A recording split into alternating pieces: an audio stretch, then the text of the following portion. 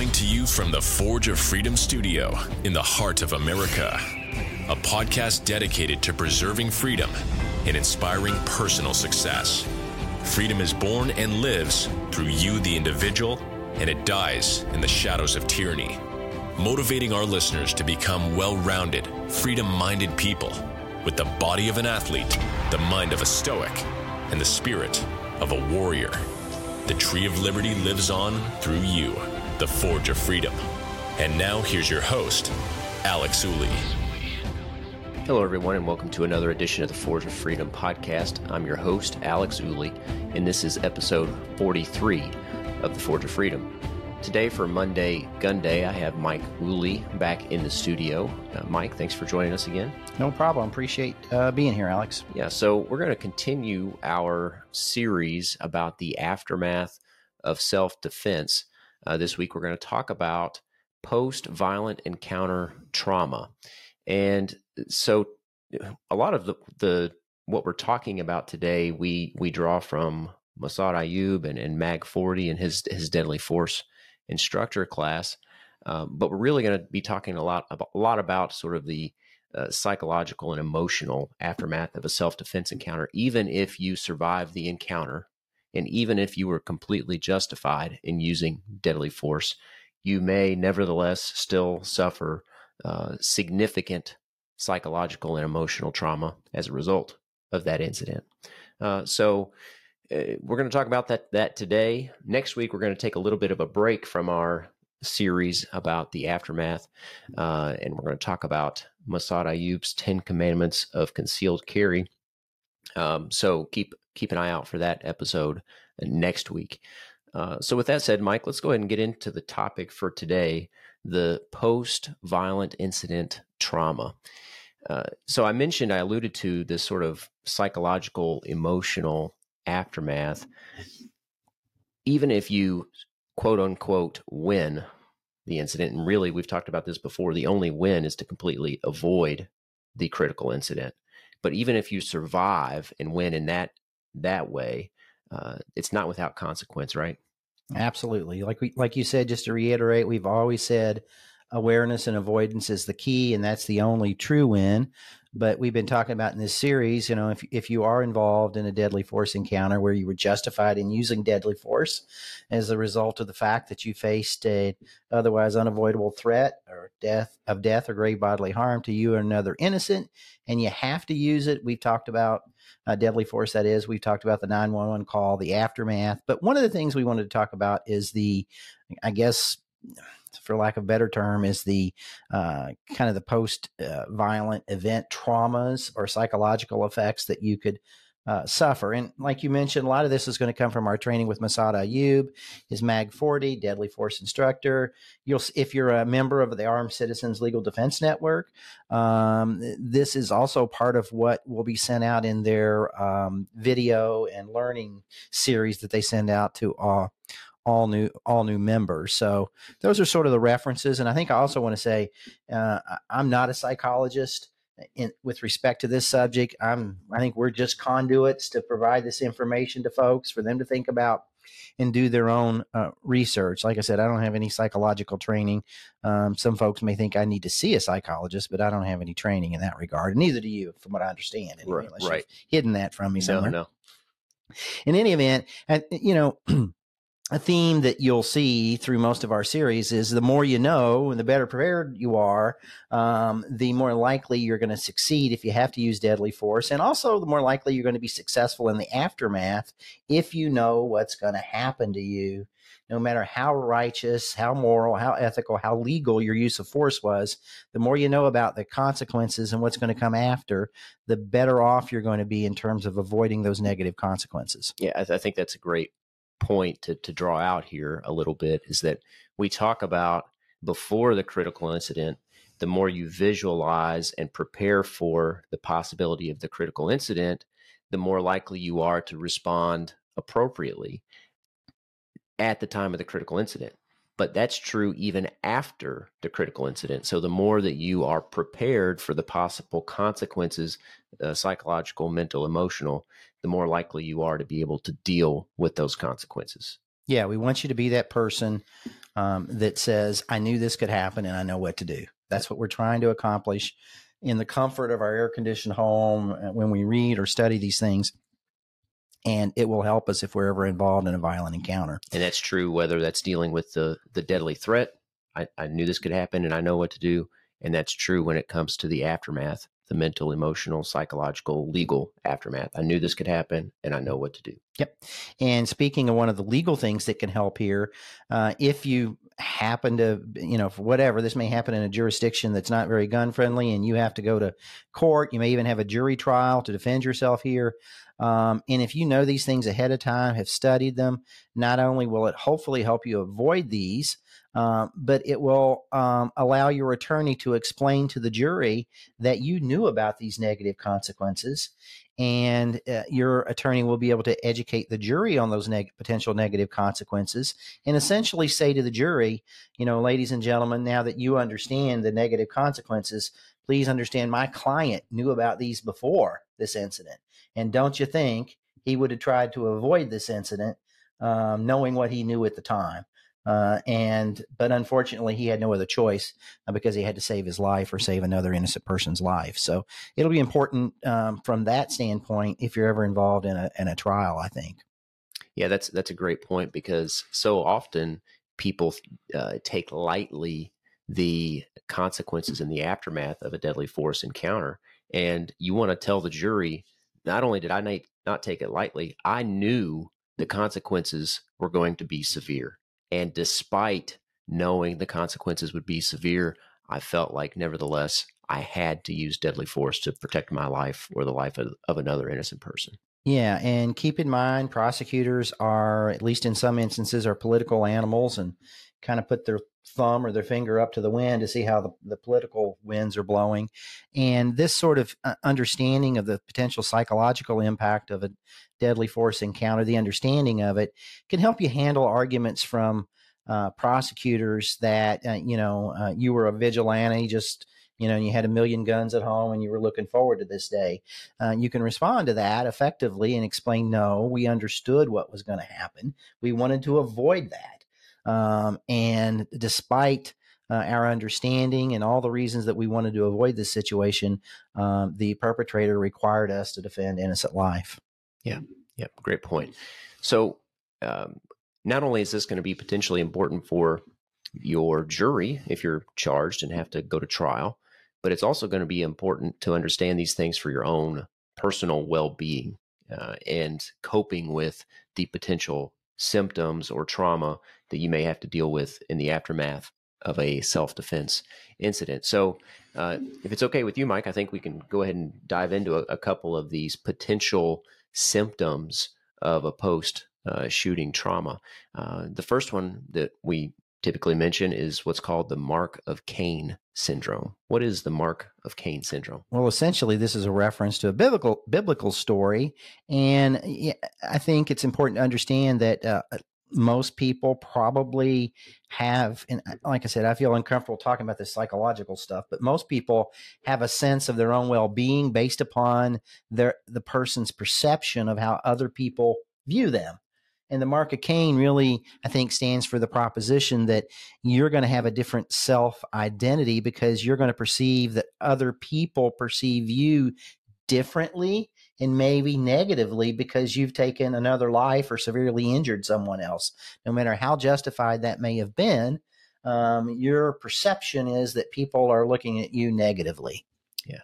And this is actually one of the more common symptoms of the trauma in the aftermath of self-defense. I don't know what the percentages are, but it occurs at a fairly high rate in people who have used force and deadly defense, even lawfully so, even justifiably so.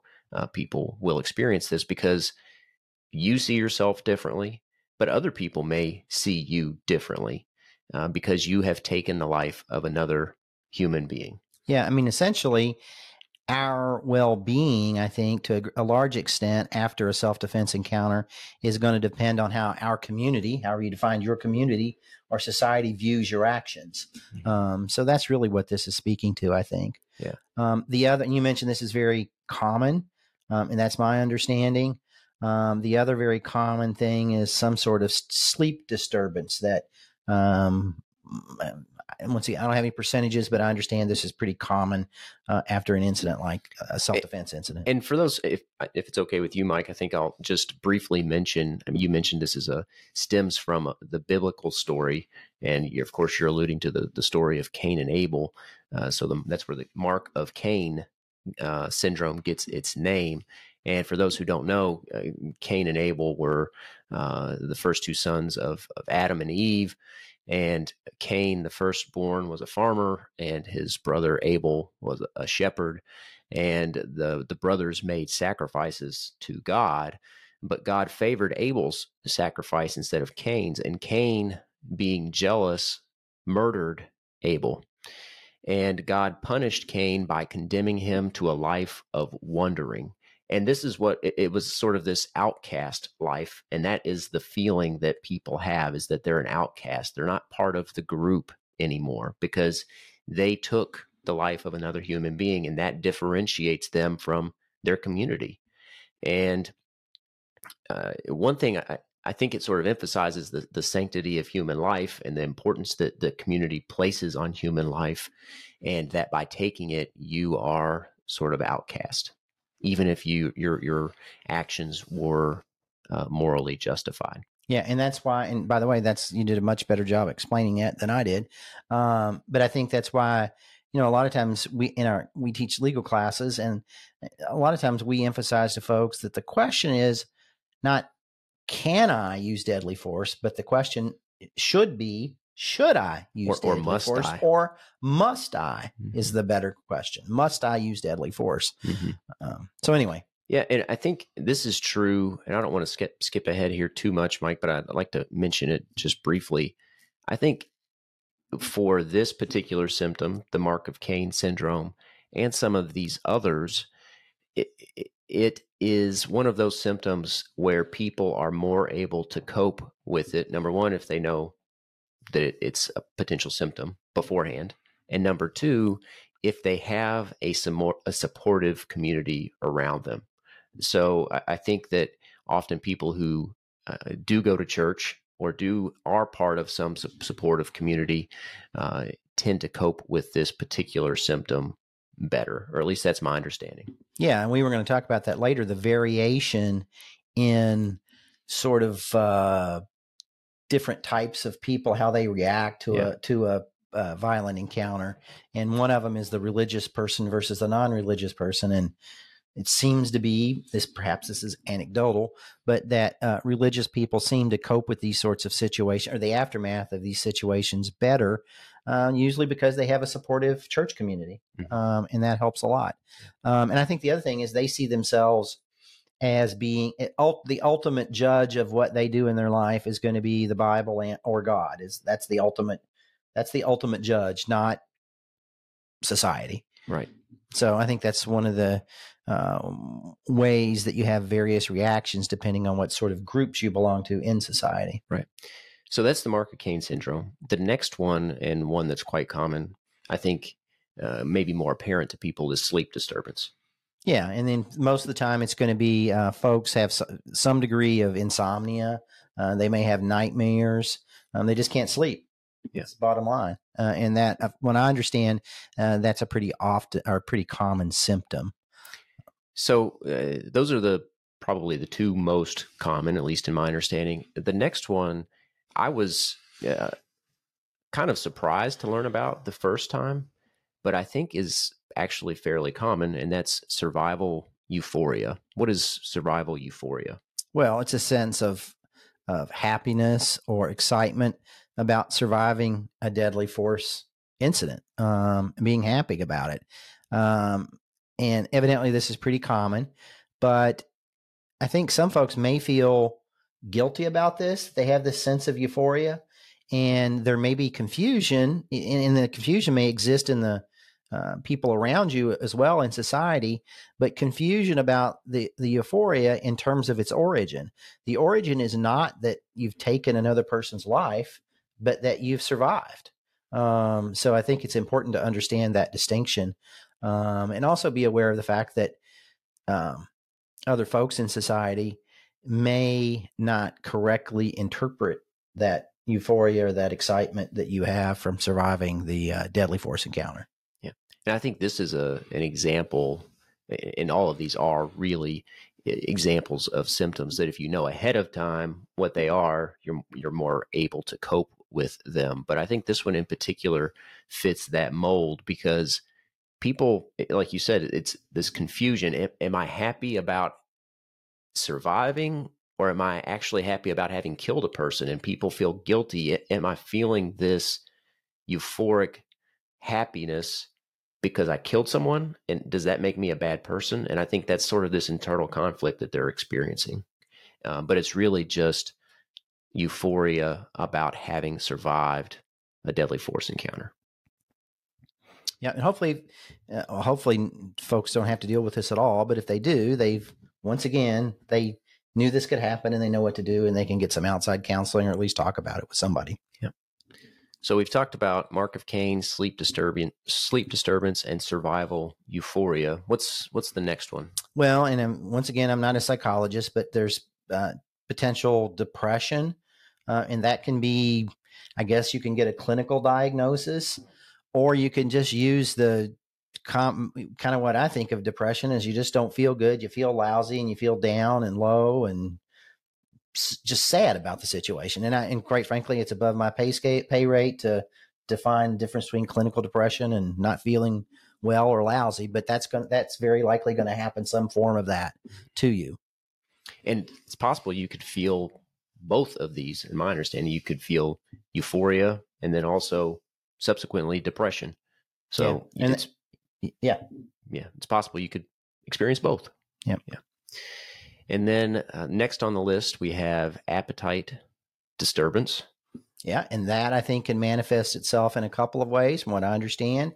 One is you just lose your appetite completely or almost completely due to the extreme stress of the situation. And then there's another group of people who might basically eat too much, overeat. And that's a way that some folks may cope with the stress. They may binge eat certain things, whatever. Mm-hmm. So there could be some sort of appetite disturbance one way or the other. Yeah. And then alcohol abuse. I think this is particularly concerning for people who have had a history of alcohol abuse, may go back to that coping mechanism and go back down a road that maybe they've been struggling to avoid and get off of for some time. So I think that's maybe a more predictable one, at least in some folks than in others, but a potential problem nevertheless. Yeah, although I feel somewhat, I keep saying this, I'm not an expert in this, but it seems to me that incident could be the one that turns you into an alcohol abuser as well. It's not, I would assume that it's probably more likely to affect somebody that's had a previous drinking problem, but that could be the incident that triggers a drinking problem. Mm-hmm. And some of these are specific, I think, to the use of self-defense or the use of force in self-defense. Others, I think, are more broadly applicable to just trauma in general, other sorts of trauma. And I think this alcohol abuse would fall into that category, unlike, for instance, the survival euphoria or the Mark of Cain syndrome, which are why we say those are the more common ones with respect to self-defense. I think because the type of trauma involved is more specific to self-defense. Yep, I agree. The next one is the pharmacological cascade. And you want to say a little bit about that? I've got some thoughts on this one as well, but I do too, about big pharma, and I got to be careful about what I say. We talked about depression. That's one way you can get on pharmacy drug. They're the legal drugs. You can get on the ones that big pharma and the doctors prescribe. And you got to be careful about that. In our practice, I see this not so much from depression, but I see this in folks I see a lot of medical records, and it seems as if there are a lot of people that get started on medicines, painkillers, things like that result in a lot of long-term problems for folks. So even though doctors may prescribe something for you to elevate your mood, for instance, or deal with depression, be very, very, very, very, very careful about that, because it can it can just roll on down the hill and get to be a bigger problem than what it's trying to solve. Yeah. And I think, and I see this sometimes in the type of cases that I handle, not only self-defense cases, but drug related cases. And a lot of times people are on drugs, prescribed drugs, because sometimes that's all the medical community knows how to do is prescribe drugs. But they will prescribe drugs to elevate your mood if you're depressed. And then if you can't sleep, they'll prescribe drugs to sedate your mood or to moderate your mood. So they get you at both ends of the spectrum. They elevate your mood with drugs and then suppress your mood with drugs. And you sort of get on this endless cycle of drug use because you have to have drugs.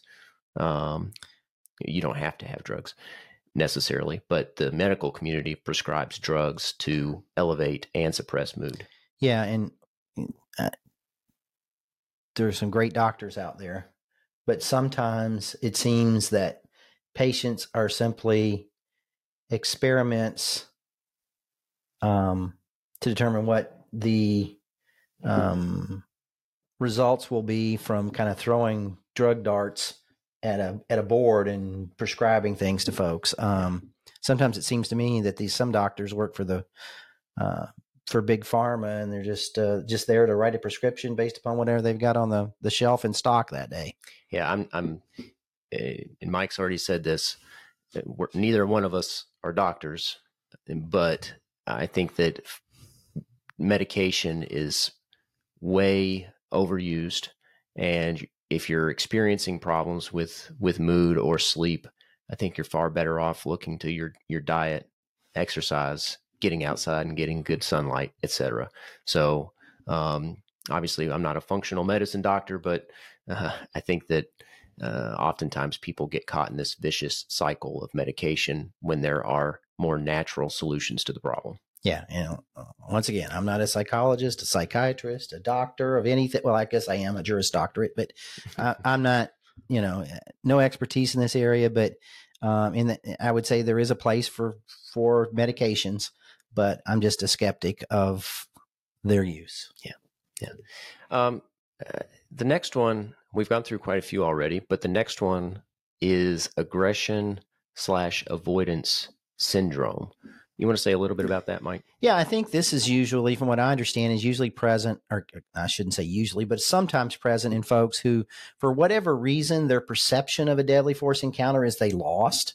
It might be because maybe they're charged with a crime or something. They're in a jurisdiction where it didn't go well because the prosecutor is out to get folks that have guns. Who knows?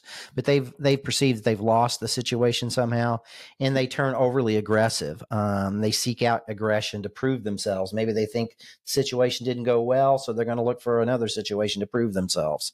And then other people, I think this, why we call it the aggressive avoidance syndrome, other people just try to avoid any kind of contact or any kind of dangerous situation at all. Once again, they probably feel like they failed in some situation. The example that I've seen before is that it's like the police officer that's involved in some sort of deadly force encounter. Well, in the future, instead of being the officer that gets there on scene, they might go a little slower, just hoping somebody else gets there first, that sort of thing. And I'm sure that doesn't happen much, but that's just one example of the avoidance syndrome that we're talking about. The next one we've got here is impotence/sexual dysfunction. And I think most of the symptoms that we're talking about here are not so much physiological, so much as they are mental issues that stem from the brain, right? And I think that this impotence or sexual dysfunction also could be a symptom of that. And people feel like, I think sometimes, I've taken a life. How can I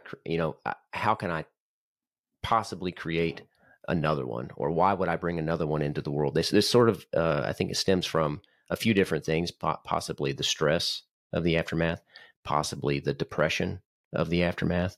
I think some of these are interrelated, and this may be one of those. Yeah, I mean, I think it's your brain or your mind is under enormous stress as a result of the situation. And this is one of those that doesn't necessarily have to be a self-defense scenario. Your brain could be under and mind could be under enormous stress for a number of reasons. Well, that stress precludes it from doing other things. And that's why you may have the sexual dysfunction along with lots of other things. Yeah. So, and then the last one we've got here before we move on to the next part of this discussion is flashbacks. Yeah. And in flashbacks, we talked about this before. I mean, this can happen while you're conscious, not sleeping. It could happen in the form of, I'm not sure what the definition of flashbacks are, but I kind of classify this as potential nightmares as well. But it's just some event that occurs in your life and it makes you think back to, the bad event in your life. It's a trigger for those bad memories. We see this a lot, or we don't see a lot. Some, for instance, the 4th of July wasn't too long ago. If you're somebody that's a veteran that's been in Afghanistan or anywhere from any war, fireworks displays might be disturbing to you. So it might cause flashbacks to something that you were involved in earlier in your military career. So that's what we're talking about there in terms of flashbacks. So I just want to recap here a little bit. Some of the more common symptoms, the Mark of Cain syndrome and sleep disturbance, and then others that we've talked about here: survival euphoria, depression, appetite disturbance, alcohol abuse, the pharmacological cascade, the aggression/avoidance syndrome, and then impotence/sexual dysfunction. And flashbacks are slightly less likely. But like we talked about at the beginning, there are people who react to the aftermath differently. And part of one of the predictors of how you react in the aftermath is how well prepared you are for it. Have you thought about these things? Do you know that they're going to happen? And there's a word for that. What's that called, or what's that effect called? I think. The inoculation effect. Yeah. Once again, you're the person that you knew this could happen. You know what to do. You've been through it in your mind. We talk about it in training with stress inoculation, visualization. But that inoculation effect will help you get through these aftermath issues or aftermath problems. Yep. But there are other things that can be predictors of how people react to it. And there are sort of other categories that tend to react more or less severely to these symptoms, or to be more or less affected by these symptoms. You want to talk about that a little bit, Mike? Well, number one, we've talked about the religious versus non-religious. Maybe religious folks can have a more positive reaction because they've got the support of that particular community. But the other thing is that the male versus female dynamic. Frankly, women probably have lower societal expectations with respect to being critical of them and using deadly force. I think I said that correctly. But men, on the other hand, may be looked at more critically in terms of their judgment in using deadly force. For instance, couldn't you have just fought the guy with, your bare hands? Did you really have to use the gun? I think men are going to be criticized more in some situations than women are. And because of that, once again, how society judges us, that may impact how we feel about the situation as well. Yeah. So the other thing about the male versus female is that oftentimes, and part of the reason for this difference in judgment is that men are typically bigger, they're typically stronger. That changes the disparity of force calculation. And so that's a lot of times why men are held to a different standard when it comes to the use of deadly force. Is that generally correct? Yeah. And sometimes that may be fair to have a different standard. No question about that. Yeah. But at the same time, it may not be fair either. So, right. If you're a male, you're probably going to be judged a little more critically. So how should somebody, if it's not you that's involved in the deadly force incident or the critical incident, but it's somebody how should you approach that person? Well, we talked one thing just to remind folks, and I don't know if it was the last one or the one before, but we've talked about if you're involved in a deadly force encounter, you want to be very judicious about who you talk to. You're a lawyer, obviously, but you want to make sure what you say doesn't get used against you. And when you start talking about the specifics of a deadly force encounter to somebody like a friend, that may end up, that friend may have to testify and indicate what you said. It's possible anyway, depending on the circumstances. But I think it's important to understand that, if you've got a friend or a family member, don't ask them about the details. Just be there for them. Don't congratulate them about the incident. Don't tease them about it. But it's a good idea to reach out to them, take them something to, it's sort of like I kind of think of it something like a funeral. I mean, you may want to take them a meal. You may want to help them with their yard. You may want to, there's all kinds of things you can help them with without getting into the details of the incident. Just let them know that you're glad that they survived and you're there to help them in whatever way you can with their daily life. And I think that's the best. And be sensitive to the fact that they may be experiencing some of these symptoms that we've talked about. Yeah. And hopefully they're a person that's already knows about these like you do. Mm-hmm. If they don't, do what you can to try to, and that may be somewhat sensitive, but do what you can to educate them about these potential ramifications. Yeah. And we've talked about the importance of preparation, of training, of visualization, of knowing that this could happen and knowing what to do.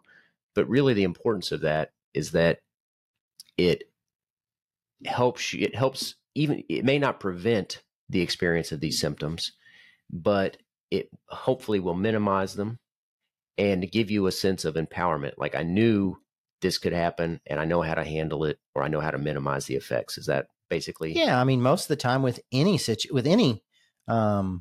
problem, the first step is identifying the problem, knowing it, realizing it, and then you can deal with it. So, we talk about that unconscious incompetence, and then you get conscious incompetence. You may not be competent psychiatrist or psychologist, but at least you knew about these things.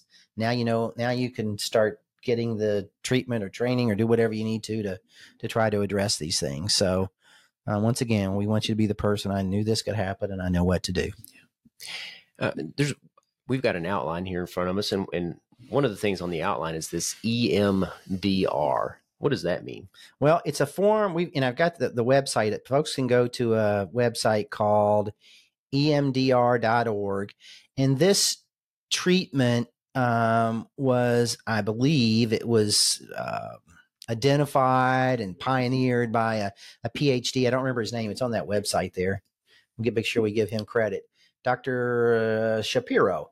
Shapiro. Yeah, Francine Shapiro. Yeah, so you can go to that website and learn about this, but it stands for eye movement desensitization and reprocessing. And this is what I think there might be some, I hate to use the word controversy, but there might be some disagreement about how effective this can be. But it's a therapy out there that seems to me is pretty non-intrusive, and it's used to treat post-traumatic stress disorder.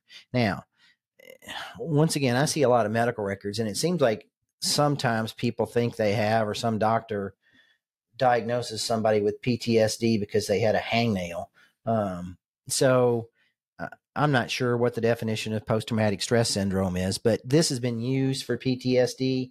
And somehow what it does, it has to do with your eyes, obviously, but somehow this therapy severs this bad memory from a triggering event and the symptoms, the negative symptoms from this bad event. I'm not sure how it works for sure, but it's my understanding that it can be effective. It is effective, at least in some instances where people have true post-traumatic stress syndrome. And I'll link, if you want to know more about this, I'll certainly link to the website emdr.org in the show notes. And then also the Cleveland Clinic has a good webpage about this EMDR therapy as well, if it's something that you think might be beneficial to you or to someone you know. And I don't know what else to say except it disassociates the memory of the bad event from the painful symptoms of the event, the painful psychological symptoms. Not sure how it does it, but that's what it's supposed to do. Okay. So just to sort of recap, we've talked about, preparation, avoidance, de-escalation. Those are very important.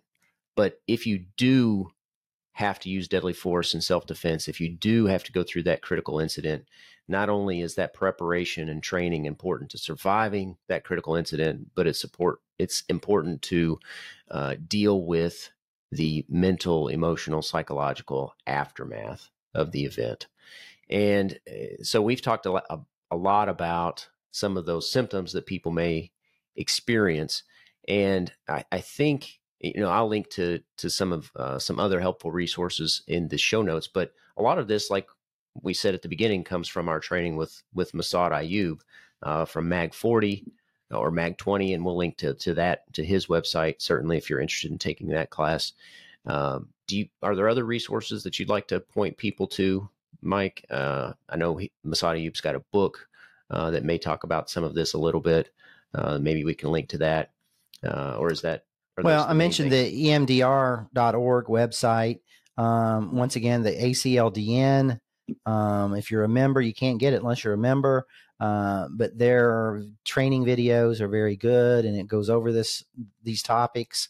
And I think that's where I get most of it anyway. And obviously, some of Massad Ayoob's work, his writings, you can look up his books on Amazon, and they'll go over a lot of these things as well. Beyond that, I would mention, so if people know what MAG 40 is, MAG 40 is essentially a 40-hour training course that Massad Ayoob puts on, and he travels around the country and does that. I don't know how many times a year, but Alex will have the link in there. And it's essentially a week-long class, at least 4 days. I think sometimes he does it in 4 days. I'm not sure. You'll have to go to his website, but that's where you're going to hear about this a lot. Yeah. So I'll link to all those resources in the show notes.